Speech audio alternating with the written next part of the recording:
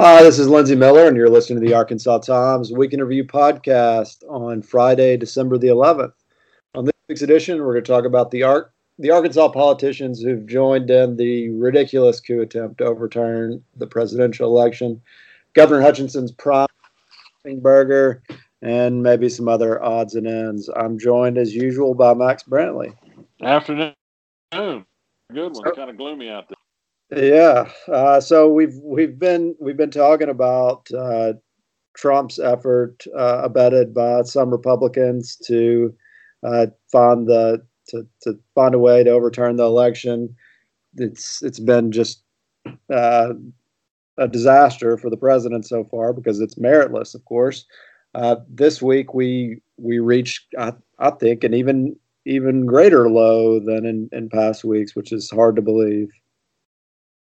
Yeah, they've run out of options in all of the states where they're trying to reverse Joe Biden victories. The key ones being Wisconsin, Michigan, Pennsylvania, and Georgia, and or Arizona. I don't know if Wisconsin's in that mix, but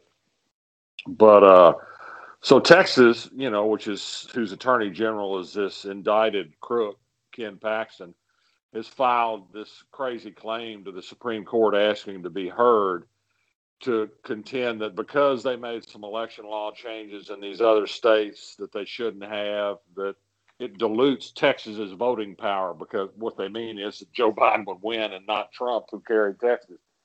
Well, all of the legal experts say it's garbage.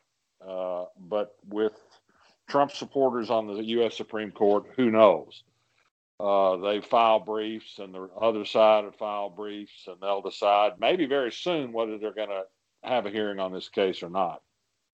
But the news is just really this continued flurry of legal actions by people trying to overturn the popular vote in four states. This is by a party that claims to believe in states' rights, that claims to believe that there are too many frivolous lawsuits, that claims to believe in a strict reading of the law, and they're out there doing everything they can to stop it. Well, that's bad enough from a national level. It's essentially an anti democratic move to install a dictator as president because these people just want power and that's all they want. But the Arkansas angle is that we've dishonored ourselves pretty terribly in the course of it. Attorney General Leslie Rutledge joined in with Paxton on his filing and is actually now a formal intervener in the suit. And so she is using taxpayer money to overturn election outcomes in four states. That's bad enough on its face. But she was rewarded for this by a trip to the White House Thursday to meet with Donald Trump, and she ran a big picture of herself with the two of them smiling on Twitter today. But yesterday, when she announced that she was supporting Trump, she put a tweet out. It was on her personal account, not her attorney general's account, that said, "We're in the fight, and if you want to help me win, go to this link." Well, the link was to her campaign contribution page for a race for governor in 2 years. It really boils down very simply. She's using a politically motivated, taxpayer financed support for Donald Trump to raise money for a gubernatorial campaign.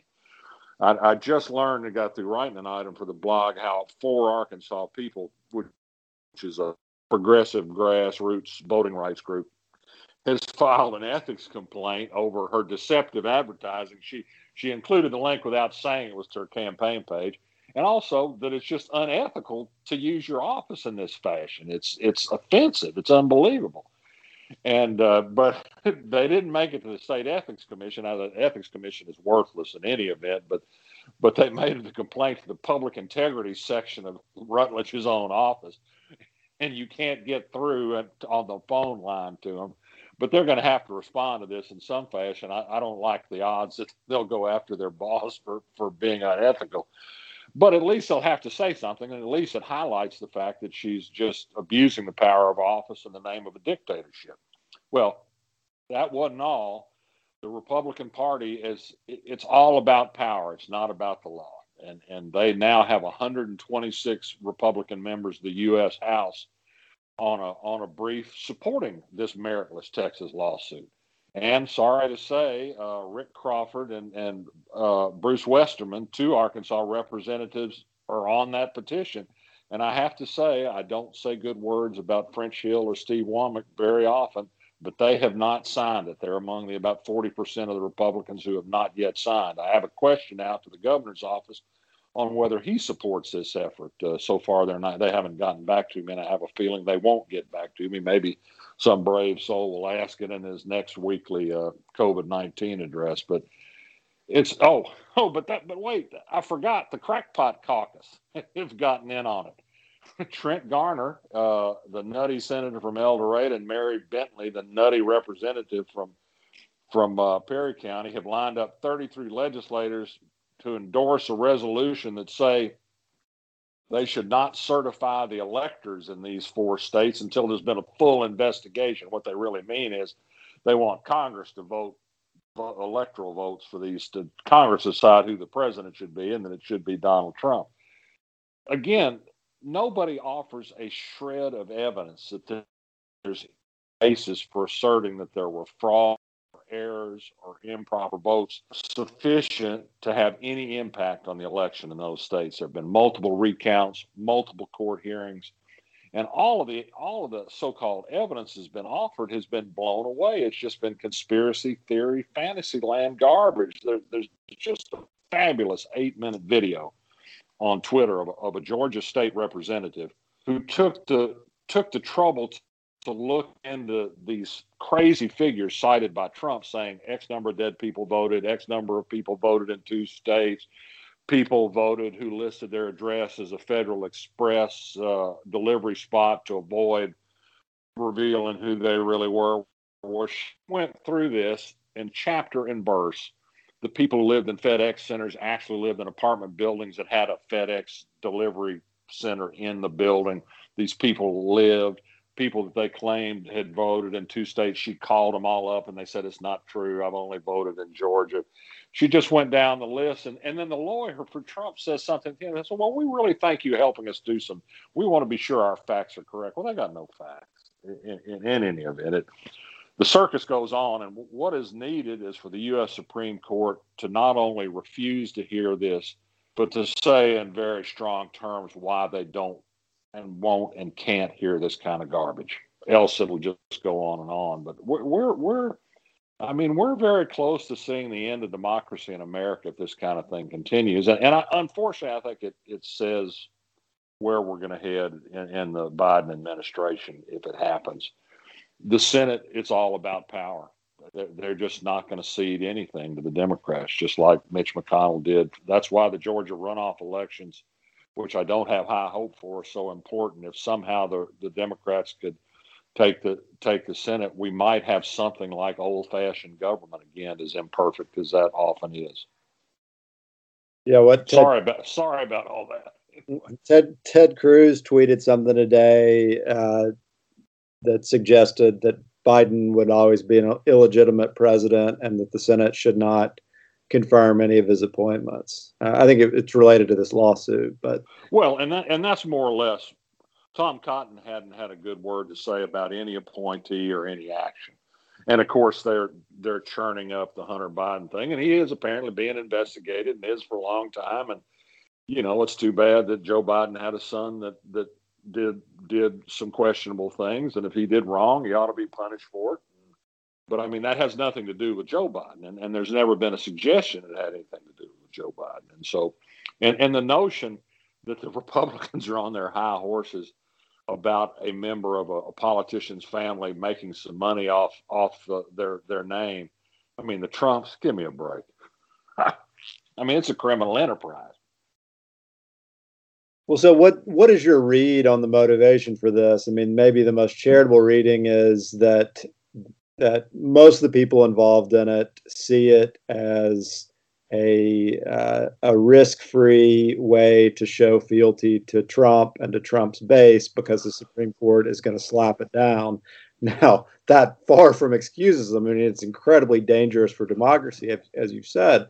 But then you look down in the Nut Caucus in Arkansas, and I'm sure that a number of those actually do buy into conspiracy theories. Oh yeah. I think in Arkansas, I think they believe it. The facts don't matter to them.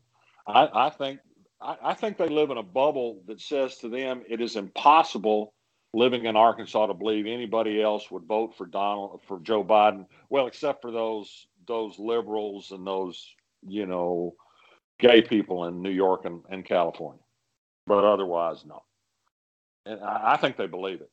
And I think they're authoritarians at heart. I mean, that's how they govern in the legislature. They want to tell people how to live. They want to impose their religion, their ideology on everybody else. And so they like Trump, and they can't believe that he lost. And so they will use any means to hold on to power. Now, the good news is nobody gives a shit what the Arkansas legislature thinks. But right. Well, except we got to live here. Well, to give someone credit who doesn't deserve it, Bruce Westerman, for instance, does not believe this lawsuit. I have trouble believing that he actually buys into the merits of this lawsuit. He is a smart guy, IQ wise, and I would have thought that, but I think he's come around to this position that it's just too important to keep him in office, and that he'll do it by any means necessary. You cannot read this lawsuit and believe it has a shred of integrity in it. You just can't. And to sign your name to it is to say, I will do anything to keep power. And I think they believe. I mean, Trump has talked his way out of bankruptcies and billions of dollars of debt and other illegal and crooked activities. And I think they think maybe he'll, he's asked the Supreme Court directly to do the right thing, by which he means keep him in office. And he's appointed 3 of them, and he expects them to deliver, by God. And I think maybe they think he's got a shot at it. Are there principled Republicans left? Boy, they're not many. I noticed Davy Carter, and I asked him on Twitter, was he really, because he put out a string of tweets last night saying this suit is garbage. He's a former House Speaker and would like to run for governor, I think, but the options for a semi-moderate Republican are not great. And he just said this is crazy and people are being used in Arkansas and it's awful. And that was good. That was a good thing. And there have been a few Republicans.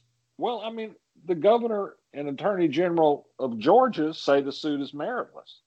And the governor of Arizona has defended the results in Arizona. I mean, and he's a Republican. And the governor of Georgia is awful. The governor of Georgia, he couldn't be worse. I mean, he stole the election for governor. Himself, yeah. And so, but I mean, they've had 3 recounts. I mean, and they've looked through it all and they've checked everything, and they're under voter rules that were designed to suppress the vote. I mean, these are Republican passed voter rules. It's just absurd, really. But and that's why I'm really, Asa Hutchinson is so adept at walking a fine line. I really hope somebody forces him to say something about this. Yeah. Okay, well, let's now move on to talking more about the governor. Last night he gave a primetime address.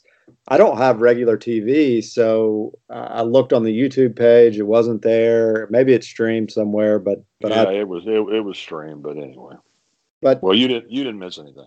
I watched The Mandalorian with my kids, and it sounds like that was a better move. So I read what you wrote, though, and it sounds like it was kind of more of the same. Well, it was more of the same. He said we face a terrible health crisis, and we need to do better. And Christmas will really be terrible if we don't. Well, yeah, no kidding. And I mean, there was no news. He in fact made it very clear he had no intention of imposing any new restrictions on restaurants or bars or anything because it's bad for business. He said that he pro forma extended his emergency declaration, which was about to run out. And he said, he's going to call the legislature and ask them to meet in committee of whole and take a vote to show that they support what he's been doing. Well, he knows they will because he's not doing much. I mean, there's the crackpot caucus that thinks he's done too much, but they're not in the majority. And so he knows he'll get a vote of confidence from the legislature. And so that was it. I mean, it was the first primetime statewide speech by a governor since Mike Huckabee spoke after 9/11. And I talked to somebody who is a supporter of Hutchinson and once worked for Hutchinson, who said, politically it was just a head scratcher. When you do something like this, you figure out what the headline's going to be. And the headlines were nothing. They were like, in the Democrat Gazette, I think it was, Governor reiterates. Yeah, I chuckled at that. Governor reiterates. And I thought, boy, that's the best headline you got. And I mean, I'm not faulting the Democrat. I think that was an honest account of what happened. He reiterated stuff he's been saying every week, every day for months without much effect. And so I just thought, what was the point? Why even bother? I mean, for one thing, I think people were turning the channel rather than listening to it, because there was just no there. I mean, I was really hacked that he interrupted 30 minutes of Tina Fey's tribute to Broadway musicals, because it was the other 90 minutes was pretty good. Anyway. So he said that he wants his committee of the whole to happen before the end of the year. I guess you'd think that would happen at Jack Stevens again, somewhere where everybody could spread out. Yeah, and they'll do it on TV or something. I mean, I guess they think. I mean, I think he sees it maybe as a way to get it out of the way before the regular session or something. I don't know. I mean, there was some theory by some of the other reporters that somehow this will process-wise be useful among the legislators or something. I don't know, but I mean, it just seemed like a waste of time to me. Well, that's going to be really tedious to watch, because the Crackpot Caucus will want to talk about it a lot. Oh yeah, because I mean they're dead serious. I mean, and he had this speech about, I'm not going to do anything else. It's your responsibility to do better. The day before we announced another near record number of new cases, about 50 some odd short of a new daily record, almost 2,800. A record day for deaths, 55. Hospitals are near full. ICUs are near full, with about half the beds taken up by COVID people. The active caseload is now over 20,000. We're adding about 1,000 new cases a day. And we haven't started our Christmas parties yet. And so, I mean, I think bad times lie ahead, and they seem to me to demand action. Other states are taking action. New York has again reimposed an end to in-house dining, because it's just clear that that's a place where people get together and socialize close together, and it helps spread the disease. And so, but we're just not. I mean, we're just not, because we're going to pile up a surplus that we're going to give away, not to any good purpose, but for a tax cut for millionaires. We spent $210 million to build up the unemployment trust fund to a level that would avoid a tax increase for businesses, and they wouldn't give a dime of a bonus to teachers who are working overtime, who are risking their lives to stay in school. Wouldn't give them a single dime. This state's priorities are just screwed. That's all. Yeah. So the governor last week had signaled that he was going to set new restrictions for indoor gatherings, of course, excluding churches and restaurants. He held what were billed as community meetings this week, but turned out to be not at all that. They were meetings with some community officials that, aside from some opening remarks, were closed to the public and the press. Still not quite sure how that gets around open meeting law, but well, he's not covered. I mean, well, unless if they had more than one member of any governing body in there, then they broke the law. Those individual bodies broke the law. But I'm not sure that happened. He had mayors and county judges and those kind of people, some doctors, some hospital people and stuff. Well, not transparent. But anyway, it was a sham. He didn't make it clear at the outset. And he had to make it clear after the first meeting in Benton that these were private, invitation-only meetings. And he was met by some protesters at both Benton and Springdale, I was kind of glad to see that.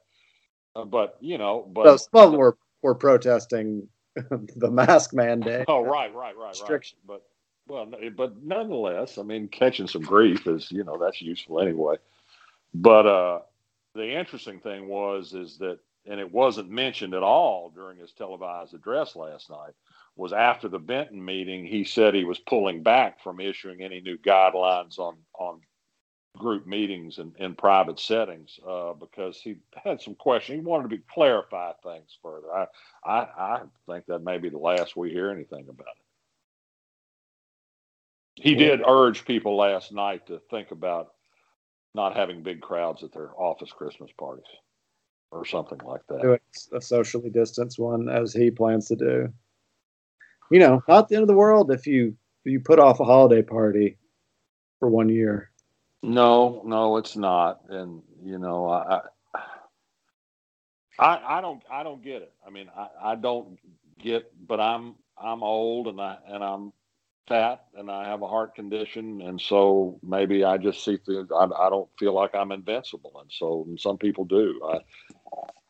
But you know, I don't get it why people feel that way, but they do. All right. I mean, it was interesting after the Jonesboro meeting. I read a little coverage in, I don't know, KAIT or somewhere, or maybe it was in the Democrat Gazette. I don't know, but they quoted the county judge as saying, you know, people just won't wear a mask up here. I don't know why. I don't know what you can do to make them do it. They just won't do it. Welcome to Arkansas. It's the thing that I don't understand is the utter selfishness and the utter lack of the supposed Christian ethos that guides Arkansas so much. Is, you know, you're supposed to do unto others as you do to yourself, and wearing a mask isn't so much about you, but it's about other people, and why there's such an affront taken at doing it that it's become this partisan issue, that's become sort of a signifier that it's a bad thing. I just, to the point that they get angry at people who do wear masks and call out people who wear them. I mean, there's a famous case of the woman in Little Rock who got beaten up by a guy who'd called her out on the street about it, and she snapped some words back at him, so he punched her. What's wrong with this world? It behaves that way. And I put it all down to Donald Trump. I think he's enabled it. He's enabled racism. He's enabled this meanness in people. It was always there. I mean, people who were racist were always racist, but now it's okay to say it out loud and proudly. These are difficult times. Well, let's move on to endorsements. Do you have anything to brighten the spirit of our listeners? You know, I cooked another pot of beans, Domingo Rojo, and they're beautiful. I'm going to eat them tonight. I'm cooking beans and just hoping that the vaccine will arrive. That's all. Do you pair your beans with tortillas or chips or just? Well, these are small red beans, and so I'm gonna have those with rice and the classic. I bought a hunk of sausage to put in it, and so it'll be Louisiana style red beans and rice. But we actually had some black bean chili from the Greens cookbook earlier this year, and that recipe alone is worth the price of the Greens cookbook. Greens is the vegetarian restaurant in San Francisco that was a product of the Tassajara Zen people, and they also have a great bread cooking book, the Tassajara Zen bread book. But it's vegetarian black bean chili, and it's just spiced just right. And in fact, I do endorse that. You can probably just find it on the web. The Greens black bean chili recipe. It's fabulous. And with that, I would generally have some guacamole and have either some chips or some tortillas with it. Yeah, it's good. Sounds good. I'm going to endorse splitting wood. It's one of my favorite pandemic exercise activities. And my kids, who are 10 and 6, have recently started using a hatchet, which I'm sure is not age appropriate, but they love it. And we spent probably about 2 days in the woods, and they used the hatchet probably for 16 hours of those 2 days. Boy, what great exercise. What do you use, a maul? One of those big mauls to split them? I use a maul to split. They have little, they're actually old Boy Scout hatchets, or one of them is. And then my older son just got an early Christmas present from his granddad, some Swedish axe that's way too sharp for him, but he's already started splitting logs that have already been split. So are you doing really neat firewoods type uniform, little beautiful little pieces that go on the fireplace, or what? Well, that was the goal to split. I split a bunch of wood for my mom and took it to her, and I made it all so she could carry it. But I they were kind of just doing it for fun, and then my older son, who's very artistic, was making art with his hatchet, doing kind of a sculpture. And I just ordered an adze, which I'm really excited about, which is kind of like a hatchet with a curved head on it that allows you to carve out logs for bowls or maybe even do a dugout canoe. That might be a future endorsement. Make a pirogue. We'll see. There might be some visuals along with that endorsement if it comes to pass. So, well, be careful. I'll say that. We will. All right. Well, everybody stay healthy out there and safe, and we'll be back next week. See y'all around.